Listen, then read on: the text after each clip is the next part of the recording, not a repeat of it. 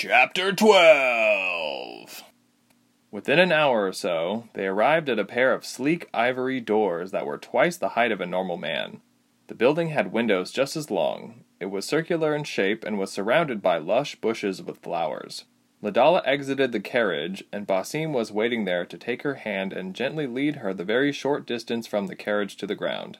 "This is my home. It is a safe place to stay and talk," Ladala said, gesturing to the doors. "Follow me, won't you?" Ilse and Reshma jumped out, not wanting to take Basim's hand, even though he didn't offer it. They collected their things and quickly followed her footsteps.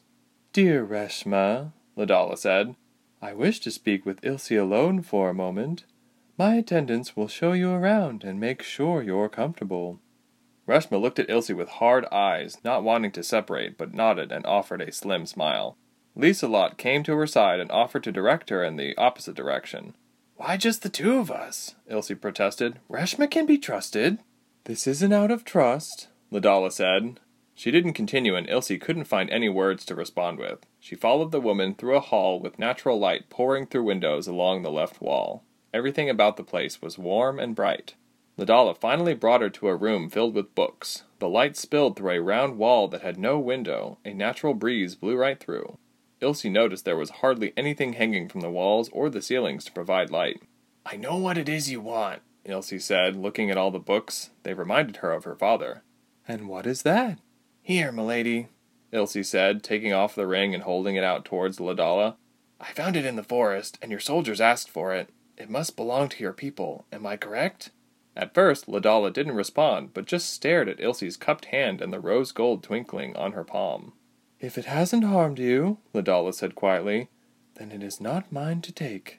"Then why did your soldiers ask for it?" Ilse said. "They knew I had it and asked for it, but they didn't dare take it. Is this a weapon?" "Depends on how you use the word, dear girl," Ladala replied. "It is of no use to many of the people you know or will chance to meet. It only works for those with rare gifts, such as Swift." "So what do I use the ring for? Branding?" Ilse asked. It brought to mind the moment Reshma touched it and felt it burn her hand. Ladala chuckled as if it were a joke. Ilse didn't smile or laugh. "You could possibly do that, but from what I know, it was crafted to empower you, or anyone with powers like you," Ladala explained. "When someone like you wears the ring, it adds not just to your magical strength, but to your natural strength too. It's generally nasty towards anyone who doesn't deserve its enormous assistance. That's why it was found in the wild forest. There's no telling what it will do, and it helps keep away the wrong people." "I was attacked by vines," Ilse said, her pulse quickening at the memory. "Only Swift could save me." "Ah, yes, magical items in the forest like their little tests," Ladala said. "I am just full of questions and hardly any answers," Ilse said. "How would we have made it to your home without that ring? We would still be lost in the forest without it."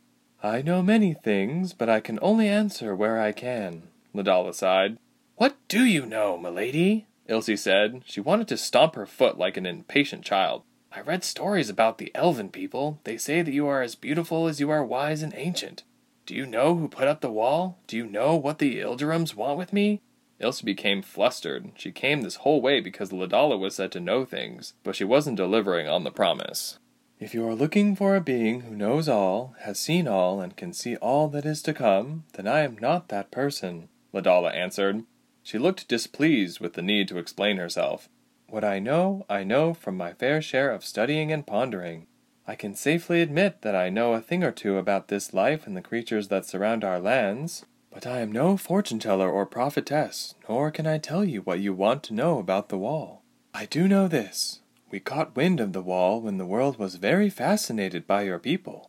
You could say that your abilities to use the ice and never feel the cold are the stuff of fairy tales to the people in Yelling, the Pearl Mountains, and even this vast forest. People wanted to trade and learn about Ravenna's curious lineage. Then you disappeared, almost like the map maker blotted you out from his map. We haven't seen or heard anything about your people since." "It wasn't our doing," Ilse protested. "We were trapped there. Reshma and I are the only ones who were able to leave our home." "And you wish to return?" "Yes," Ilse said desperately. "I miss my papa. He's the only family I have. My mother was separated from us," Ilse said. "I have her diary. I think she had the same powers as me. That's all I know.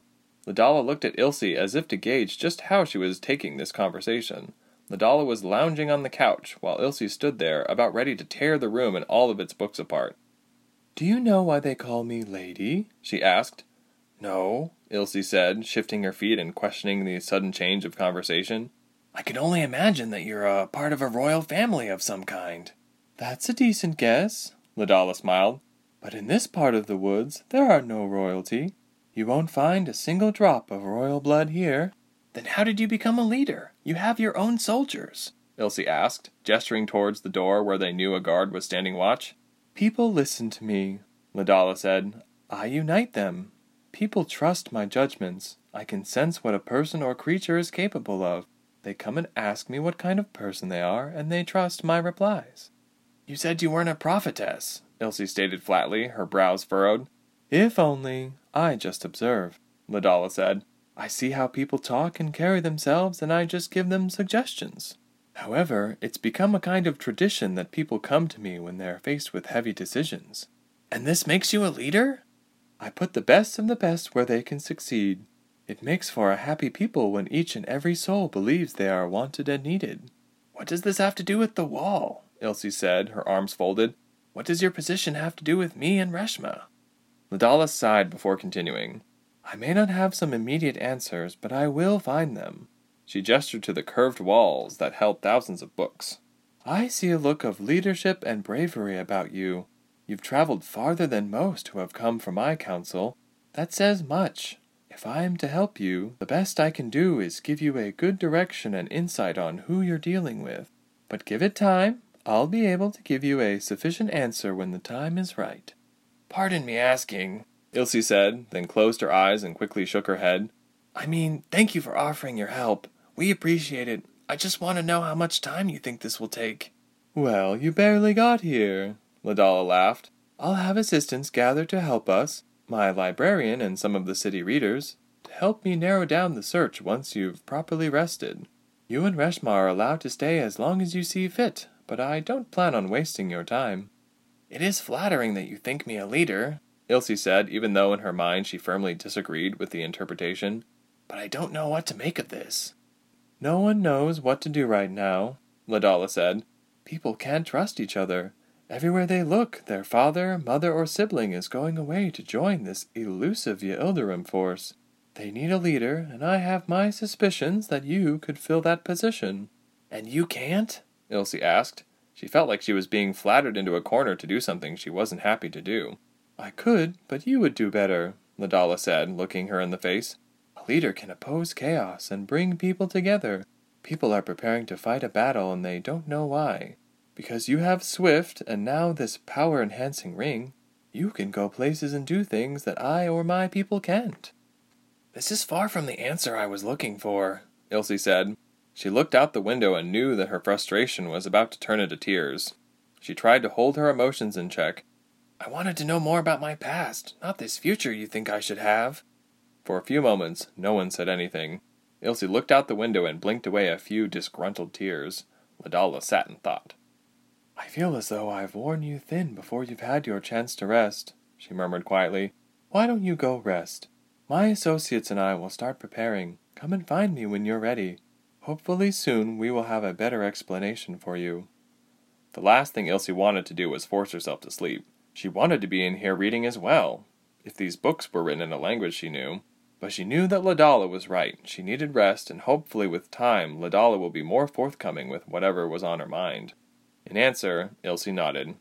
"The guest rooms are further down this hallway. One of the guards can lead you there." "Thank you," Ilse said, bowing her head. "I'm just trying to piece things together." Ladala rose and put a soft hand on Ilse's shoulder. "Everyone comes to me for answers," Ladala said. "I won't let you down." "What kind of help is she looking for, exactly?" Reshma said sleepily. She stirred when Ilse arrived and wanted to hear about their conversation. "You're just going to run around everywhere." "We didn't get to that," Ilse said, giving her a look. "She just told me that she likes telling people the potential futures they can have and told me that I am some kind of leader." "Ah, the stench of responsibility," Reshma murmured, her forearms stretching over her eyes. "I feel like I'm being forced into something I don't want to do." Ilse said, looking over at Reshma. Like she will exchange her research for my services. She cringed slightly at the thought. It sounded harsh, but she wondered if Ladala was only being so accommodating because Ilse was useful. You don't owe them anything that big. Not your life, Reshma said. And why do they need you? Because you can use their ring? Because Swift can apparently help them stop the Yildirims, or help the people stop the Yildirims.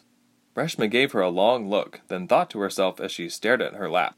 I know you want to go home, Reshma said. It must have been hard to hear that you've barely met the lady and all of a sudden she wants you to help her with the Yildirims. Ilse sighed and nodded. Yeah, not exactly what I want to hear. So what did you tell her? Did you tell her to go find someone else? I didn't tell her anything, Ilse said. And to be fair, she didn't have much to say either. Reshma rolled over on her stomach and groaned into her pillow. Ilse laughed despite herself. She closed her eyes and tried to piece together what she had learned and what she had demanded to know. She started to wonder if Ladala had been planning for their arrival the whole time. Sebra told them to go visit Ladala for help, and even the forest itself helped them find the land that no one else could find or enter. She didn't like the idea of being someone else's game piece. But what if I help them to stop the Yildirims? Ilse thought out loud. I help them and they help us. Our families will be safe from those soldiers. This doesn't sound like a short-term plan, Reshma said cautiously. You realize you might not see your father home for a very long time, right? If what Ladala said is true, there could be big things coming, like a war. A war? Don't ask me, I'm just speculating, Reshma said, holding up her hands. Apparently a lot has happened since the wall came, the Yildirim problem being one of those things. They're more widespread than I ever would have thought. A lot of people are confused, afraid, and angry. Those three things never really lead to anything peaceful. Ilse's shoulders sagged. We're just islanders, Ilse said. What do we know of battling? We know that you have ice and I have fire, Reshma said. I'm just going to set the world on fire until I find my family. I've tried to fight it, Ilse said, but it's true. I'm not going to be able to go home and act like this was all a bad dream. They'll only find me. Ladala has guards, Reshma offered. I'm sure Ladala will protect us if we do what we can to help. You're right, Ilse mused. I just hope we, don't get killed. We've managed this long, Reshma said, snuggling deeper in her bed. Has to be a sign, right? Hardly, Ilse retorted. She looked over at the large mass that was Reshma covered in downy blankets. She nestled herself in her own blankets and said softly, You can hardly stave off sleep, let alone a Yildirim soldier.